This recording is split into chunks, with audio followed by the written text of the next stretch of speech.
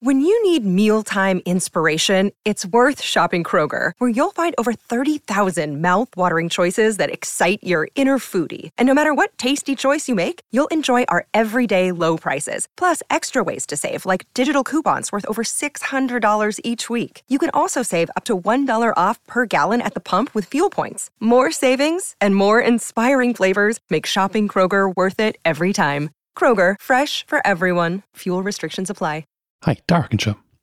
One of my first times voting, not the very first, but sure look, was on the referendum on the Good Friday Agreement, which changed the wording of articles of the Irish Constitution. It was one of the votes I was happiest with, because growing up in the 80s and early 90s, I'd watch the news and not believe we'd ever get that far. Thousands of voters felt the same. It's been regarded as a huge accomplishment in international relations. It was because of this pride in the Good Friday Agreement that so many of us were horrified to see it undermined in Britain over the past few years. And today we're going to talk to the woman who's been in the firing line of these challenges. But first, Motherfucker was made possible by the generous support of listeners who sponsor the show on Patreon. Listeners like Morgan Miller, Kuramila Mahagat Morgan. Patreon supporters get a range of benefits as a token of our appreciation. This month we have a discount code for an Irish artist, Louise Nicolene. She's an Irish artist based in Belgium with some gorgeous work at selkiestudio.com. And if you could go there, have a look at it. And if you support us on Patreon, you can get a discount for some of her prints and other work. Patreon supporters also get access to bonus episodes, Discord server, and more. And now, our show.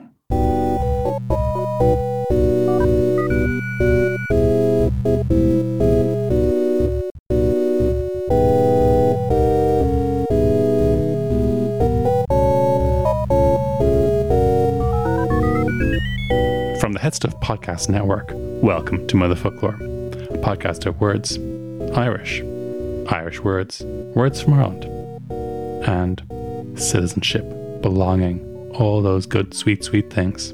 I'm Darach O'Shea. I'm Geraldine McAvoy. How are you getting on, Geraldine? Yeah, I'm good. It's good to have a connection, to feel like a normal person and podcast again, you know? Have you been following the news from this island? Yeah, doom scrolling, I think is what they call it. Just following it. Trying to see where Big Phil is, whether he's left his job yet. At present, he's no longer in the job, but who knows, you know? Who knows what'll happen by the time we go on air. But obviously there's been one very interesting story it's been dragging on for a while, but there's been interesting developments in 2020 in a year of poisonous hornets and rising temperatures and melting polar caps and pandemic. It's nice to get a little bit of arguably good news.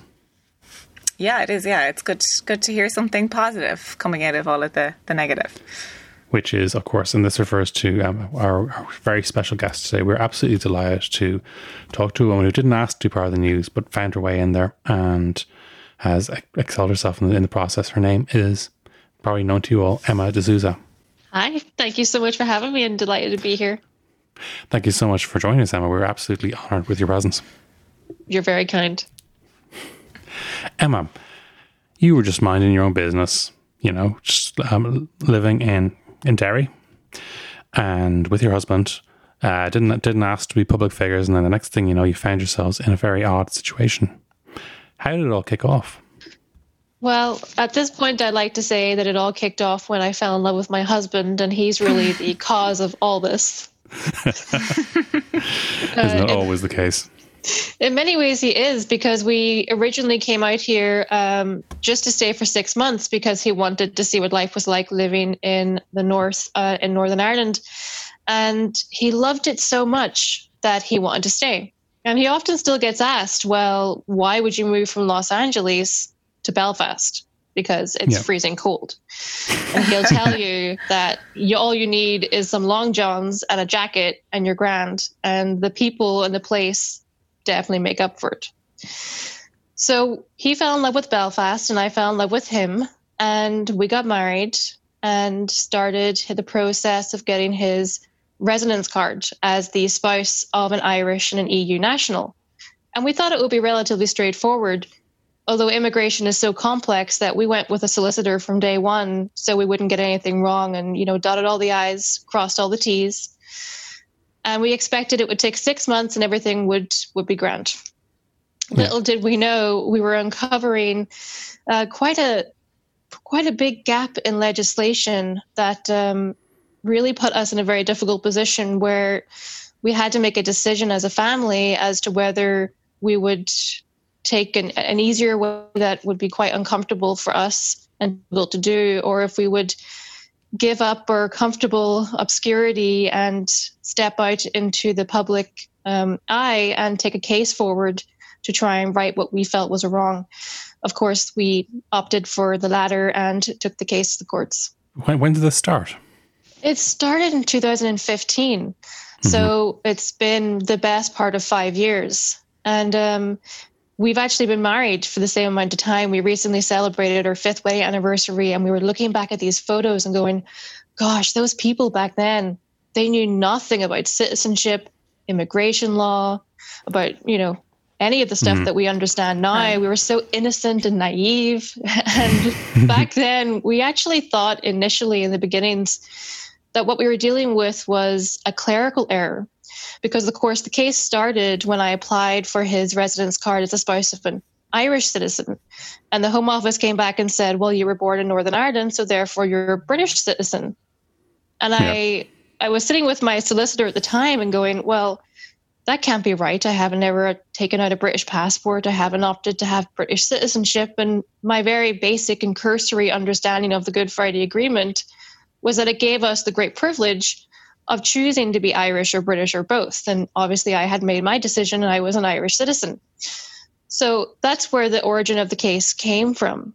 And that's when we decided to take it forward on the grounds of the Good Friday Agreement. But we thought that somebody over in London just didn't understand that Northern Ireland is unique in that regard and didn't understand the Good Friday Agreement. We didn't actually expect that it would become this mammoth undertaking in the case that it morphed into. We thought it would be resolved on the first appeal. It wasn't until maybe a year later that we realized we had uncovered something much bigger. And it seems like that's a very reasonable position for you to have had. That, I mean, the Good Friday Agreement has been in place since 1998, and that, fast forward to 5 years ago, which, it's a short span of time, but surely in that time somebody had uncovered this before. That you said you thought it was a clerical error, and that would be a really reasonable position to have, because surely if there was this big gap in legislation, it would have been spotted before then. That is a question I asked many times. Why did no one spot this before? I know from an immigration perspective, until 2012, the Home Office actually accepted these applications for EU residence cards. So the issue there didn't actually start in 2012, and there were cases before ours, but most people can't afford to go forward through the courts for a start. And they also, these are young married couples that maybe have young children, and choosing to take on a case like this, is difficult. I remember speaking to one couple that had actually been in the courts for 2 years as well. And they just gave in and, he renounced British citizenship because they just couldn't keep doing it. It was just so hard. And they make it so hard so that people will do that. I joke that, we were not the first people to encounter this issue or take a challenge on it. We were just the most stubborn.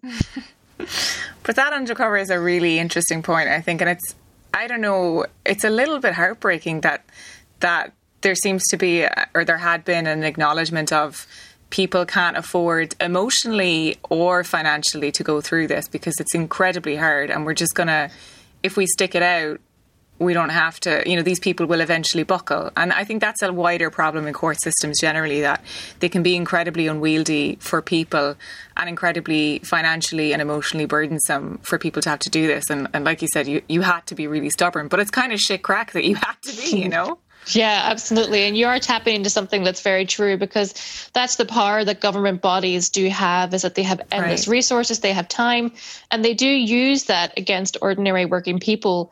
In our own case, the Home Office requested 2 separate adjournments to their own appeal against us that they knew would result in us being charged a full day of court fees and all the crack that comes with that. And it would add another 6 months onto our lives to have to wait for the next one. So they do utilize their resources and ability to make it difficult in the hope that people will just take the easier way out. And what do they stand to gain from this? Also a question I have asked, and I don't know if I really have an answer for you. I think that in the beginning, this was just the Home Office doing what the Home Office does, which is deny everything and appeal against everything, because the department is infamous really for not even adhering to its own policies. So when you're talking about the Home Office, I think that in the beginning they were just doing what they always do. And as the case progressed, it was a lack of understanding of Northern Ireland. And then it's, there is a degree of this idea that, what's the problem? You should be grateful to be British. Being British is great. What's wrong with that? So I think there's a little bit of that in it too. And we're also dealing with a Conservative Party government. And I do think from my experience that there is a disconnect between the Conservative Party and the Good Friday Agreement. I think they see it as a Labour agreement that is done and dusted, and they associate it with that party. Oh man, I'm so mad.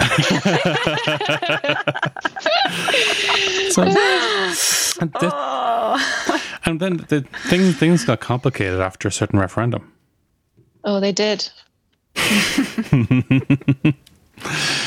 I mean, yeah, I suppose on one level, like the Republic of Ireland was the first country to actually start undermining the Good Friday Agreement by a referendum. So maybe we can't point too many fingers, but the Brexit changed or to change the urgency and the nature of of your case entirely. Absolutely, because what you're dealing with here is connected to EU rights and entitlements, because this right that we were trying to access is the EU right to family reunification.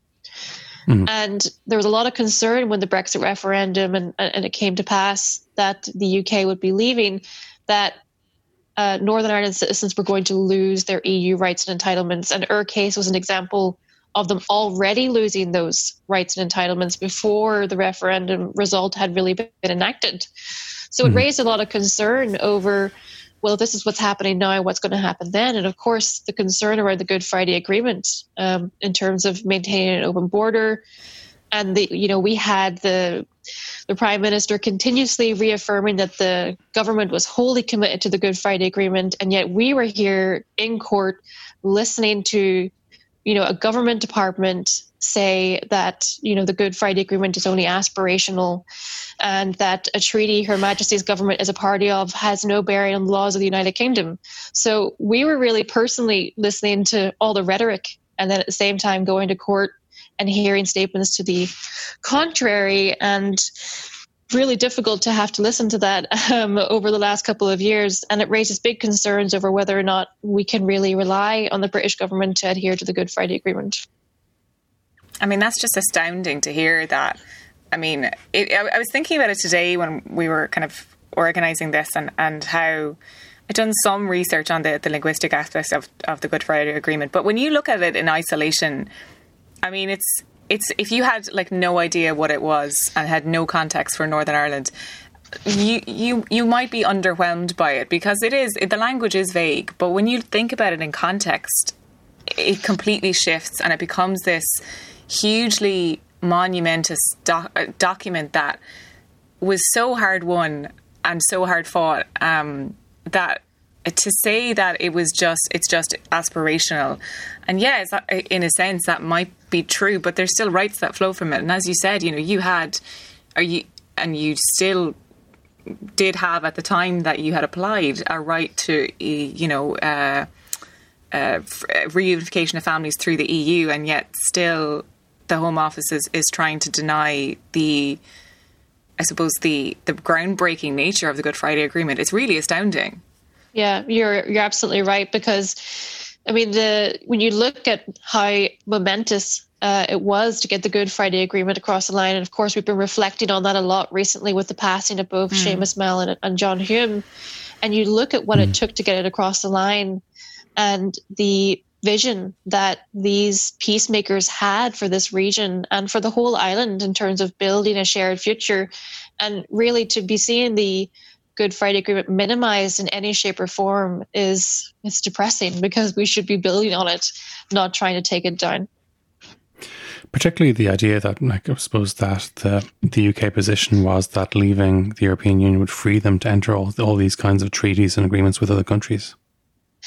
Yeah, there was quite a bit of irony to that, this idea that they were arguing that the courts of the United Kingdom can't force the British government to adhere to its responsibilities to an international treaty. But at the same time, oh, hey, come sign an international treaty with us. It didn't make any sense. Yeah, it's phenomenal. Like, and when you must have, during this whole process, you must have had some really dark days when you felt like you were getting nowhere, and that. Yeah, there must have been some very dark days for you both. It was difficult. I mean, the most difficult period of time was the first couple of years because they kept Jake's passport for that time. So he had no freedom of movement. He couldn't leave the country. 2 of his great uncles passed away, and that was difficult not to go home to see them or to be at the funerals. But the most difficult thing was when his grandmother fell ill. And I was so worried that he wasn't going to get home to see her. And of course, at this point, he had been here for 2 years and he hadn't been home during that time to see her at any point.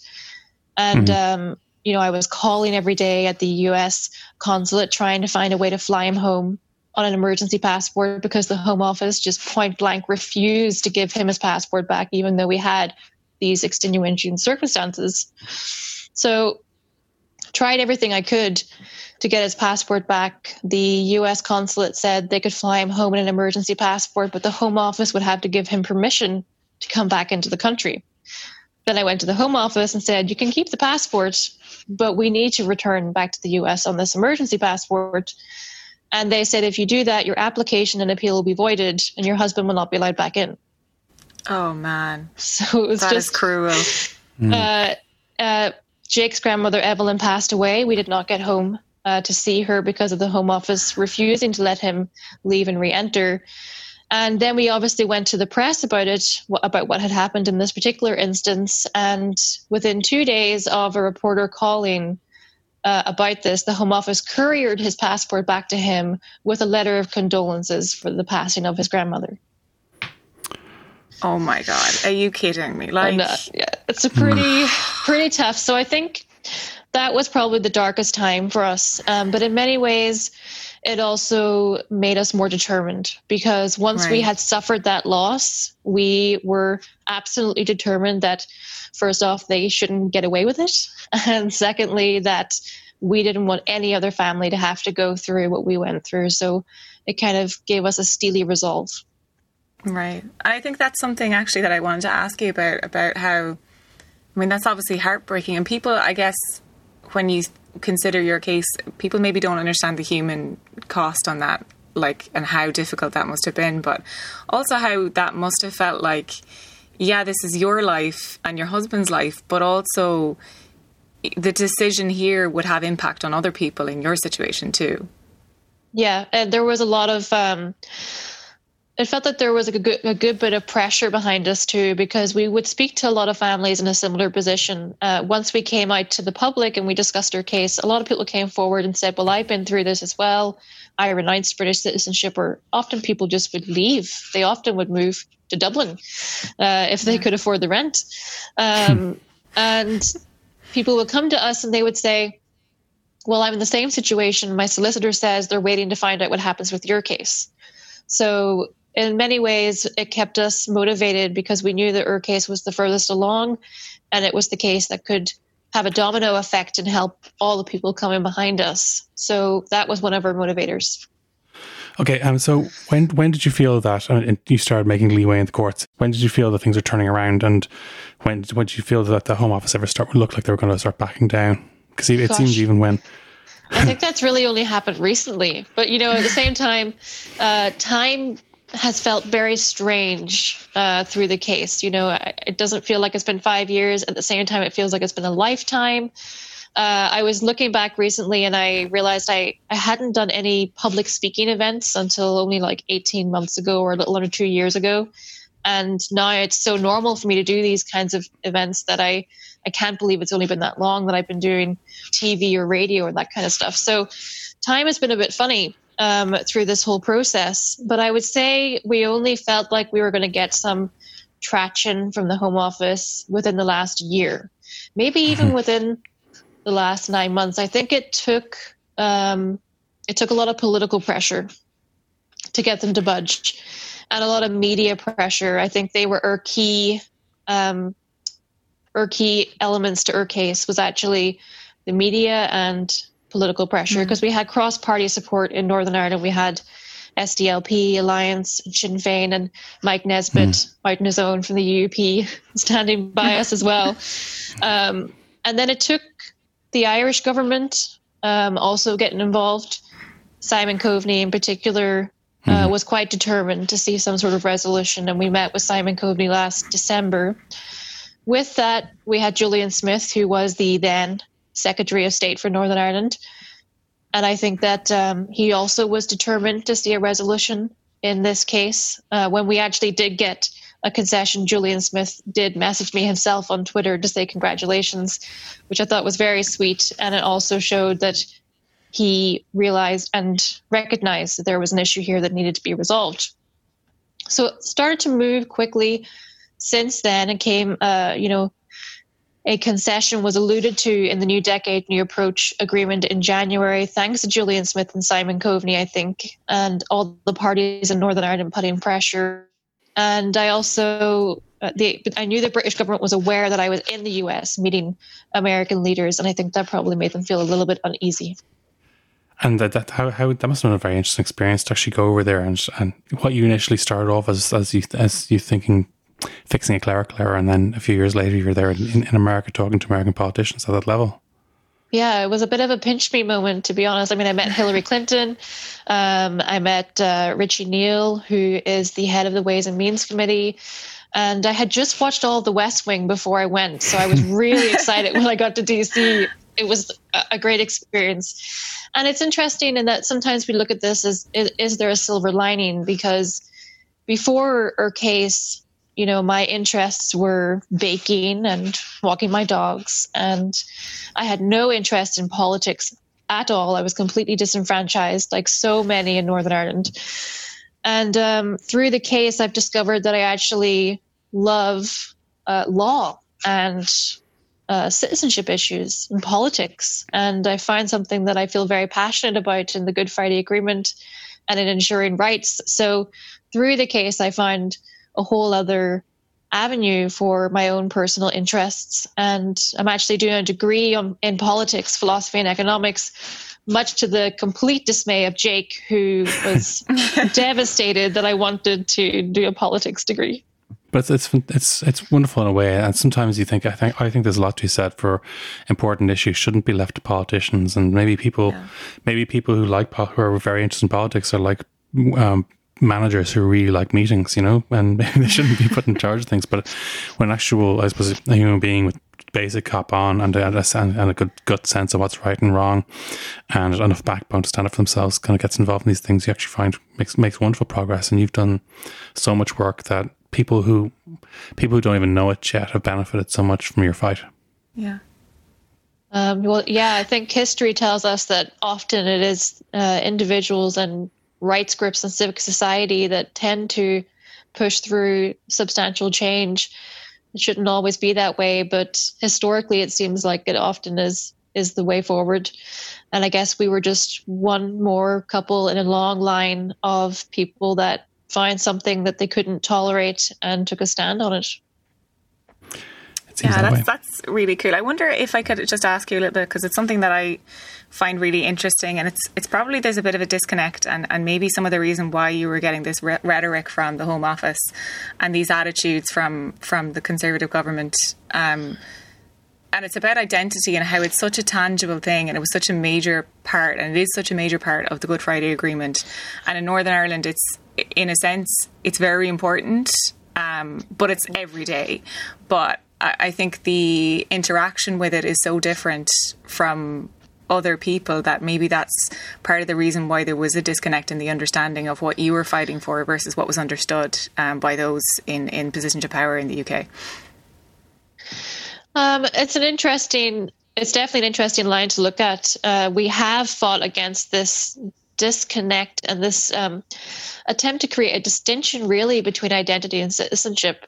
and identifying as one thing and being a citizen of, or vice versa. And I think that that's been one of the most perplexing arguments that we've encountered from the Home Office, and also from some within society, where they say, well, the Good Friday Agreement gave you a right to identify on a personal level as Irish, not a right to be Irish, is something that we've actually encountered quite often. And I find it quite perplexing, because it's relying on this concept that an international peace treaty is giving us a right to feel a certain way, or the right to abstract thought, when in reality it gives you a right to be accepted as Irish or British or both. But certainly from an outside perspective as well, there might be that disconnect in understanding how complex identity is in Northern Ireland, because it cuts across religion, national identity, culture. It's really complicated, and I think very few from outside will be able to understand how that operates on a day-to-day basis.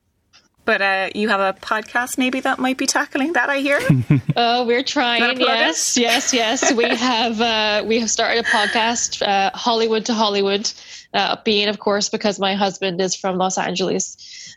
So we thought we would try to get our teeth into some of the wider issues separate from our own case. Well, we absolutely can't wait to get you into that. And before we wrap up, I mean, who's going to play in the TV movie? Oh, Jesus, I don't know. I can't imagine that ever being a possibility, but that would be some crack. Actually, fun fact, we do have a bit of a movie celebrity in the family, and that Jake's uncle is Stephen E. Souza, who did Die Hard and Running Man and a whole lot of stuff.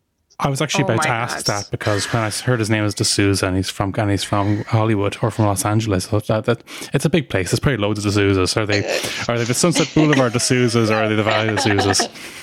I mean, Souza's a really common name. That's just amazing news. I mean, I kind of lost my mind when I first met Uncle Stephen, but of course, Jake being from Los Angeles and having family in the industry, totally normal for him, but totally abnormal for me coming from Derry. Yeah. I heard an interview with Stephen Souza once, and he was talking about Die Hard being a Christmas film, and he said that all the great Christmas films explain a financial concept, like Trading Places explains insider trading, and Mary Poppins explains the idea of a run of the banks, and It's a Wonderful Life has that run of the banks idea as well, and Die Hard explains bearer bonds. That's an interesting We're not getting into whether Die Hard is a Christmas film. We're not doing it. I mean, it is still a point of contention even within our own family. Great stuff. That's amazing to hear. That's why I do like a little bit of a celebrity juice in our podcast, Irish and Citizenship and Identity. Emma, do you have a favourite Irish word? Favorite Irish word? My favourite word would probably just be fáilte, because whilst we often use it for welcome, it also translates to joy, bliss, and happiness. And I think we're welcoming people, and that word rings true for me. Fantastic. Emma Souza, thank you so much for joining us. Thank you so much. So until next time, it's a slán from me. And a slán from me. Slán.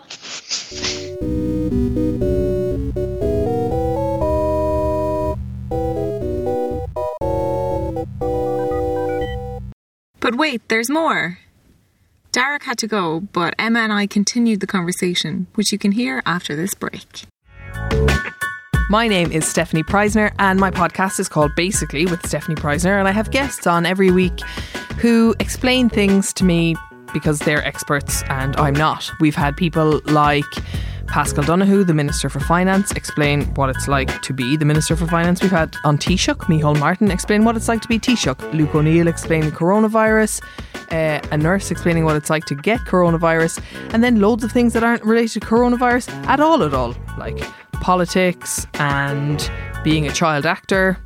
If you like finding out about things, listen to Basically with Stephanie Preisner. Okay, I don't know if he's gone, but if you could just maybe talk to us about, I'm just going to double check that this is still recording. I'm just going to record on this computer. Yeah, because I was just thinking we got to the point where it was like something happened, but we never talked about what actually happened. Yeah, no, I still have time. So, if you could maybe talk us through kind of what happened, like how this has come to a conclusion, and what is the conclusion? Yeah, absolutely. So The case now has concluded, something that still feels surreal to say, because honestly, after this amount of time, we thought it was never going to end. But in October last year, I'll run through the process of the court, because we had so many court dates and so many decisions that to get to the conclusion, it's good to give a quick recap of what actually happened. Yeah. So we went to court the first time, and the first tier tribunal ruled in our favor. Judge Gillespie ruled that I was an Irish national only, and I'd only ever been such, and that the people of Northern Ireland can choose their nationality as a birthright, and therefore nationality cannot be imposed upon them at birth. So he ruled that I wasn't a British citizen, and I was in fact just Irish. So that was a huge moment for us, and we were delighted to get a decision that not only reaffirmed my own belief, but also reaffirmed the principles of the Good Friday Agreement. Now, the Home Office, after that decision, actually spent 2 years trying to appeal against that decision. The first appeal they lodged was denied on the grounds that the judge ruled there was no error in law made. The second appeal, they then deferred twice before finally going to the upper tribunal. And the upper tribunal ruled in favor of the Home Office. So at this point, if you think of it like a football match, it was 1-1. Right. The upper tribunal actually made quite a shocking decision, in that they ruled that the people of Northern Ireland are British, even if they identify as Irish, under the British Nationality Act 1981.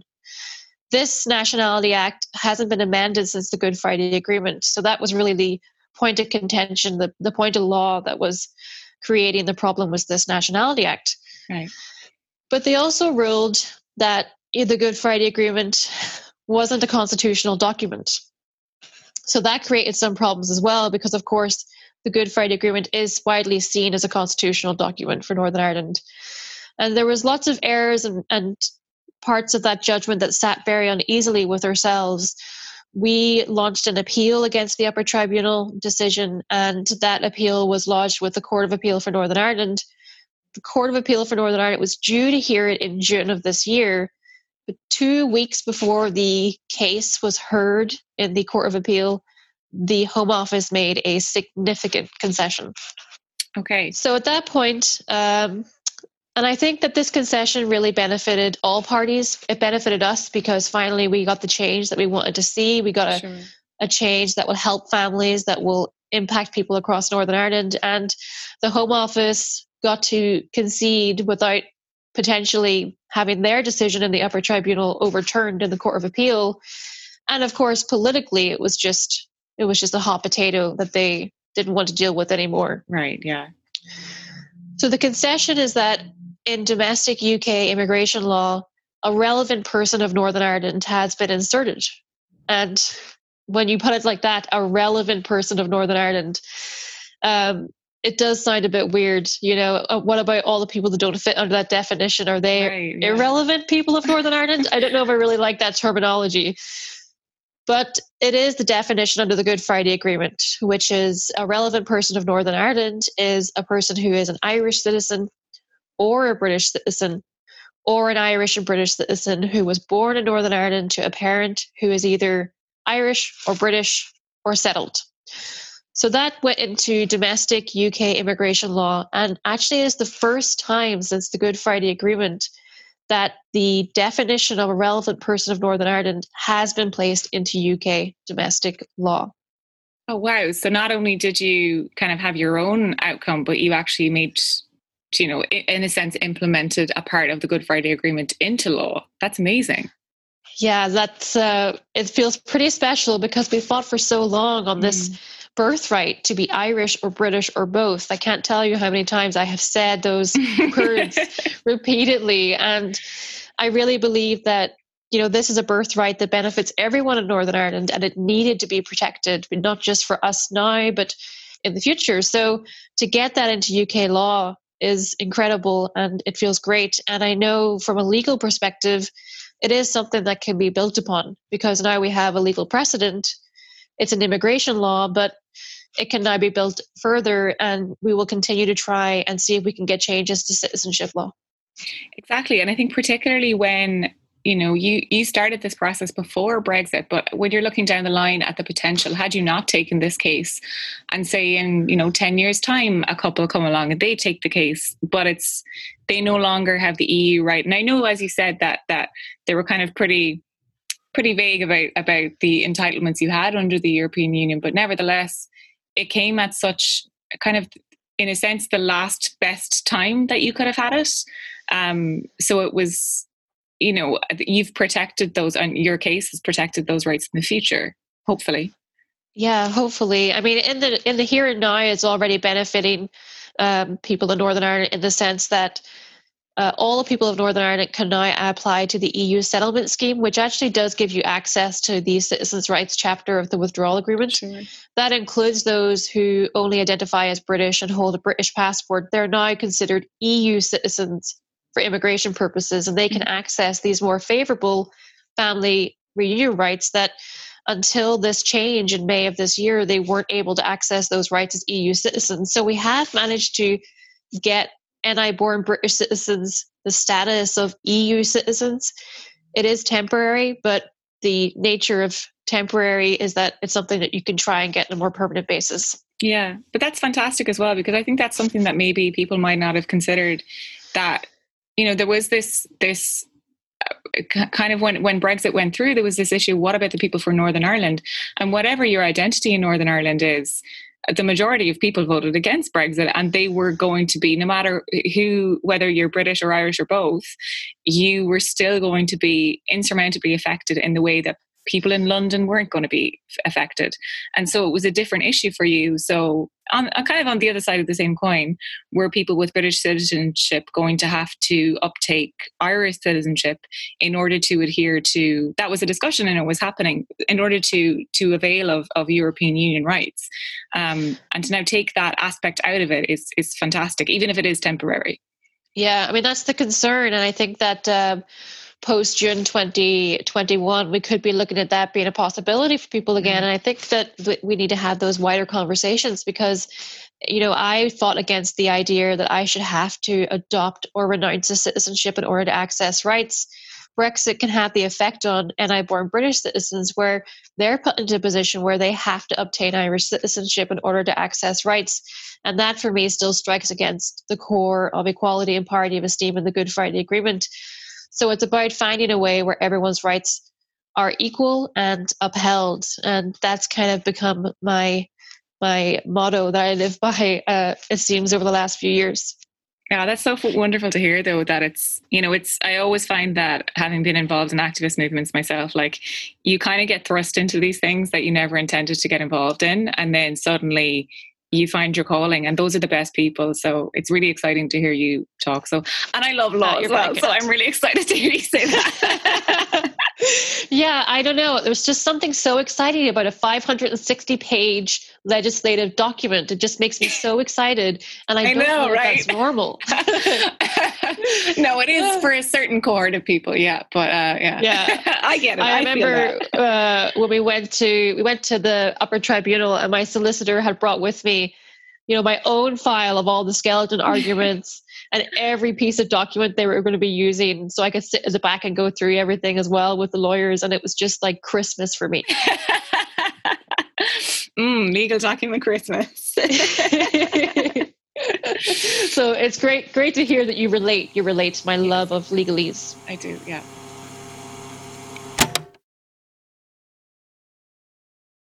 Hi guys, it's Geraldine. We just want to let you know that since recording, we became aware of a GoFundMe set up by Emma and Jake.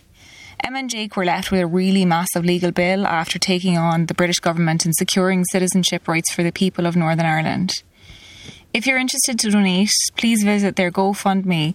It's called The Souza Case and We Are Irish 2 Campaign for the GFA. Or you can visit their website www.weareirish2.com for more information and links to donate. Thanks so much, guys.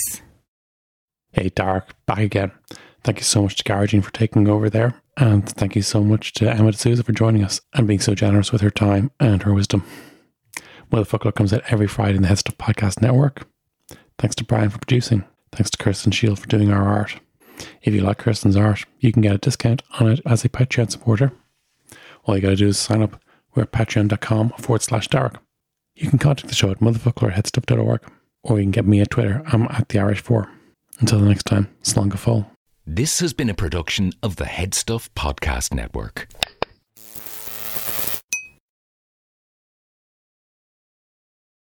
Oh, Jesus, wept about time. I tell you, I am cursed when it comes to technology.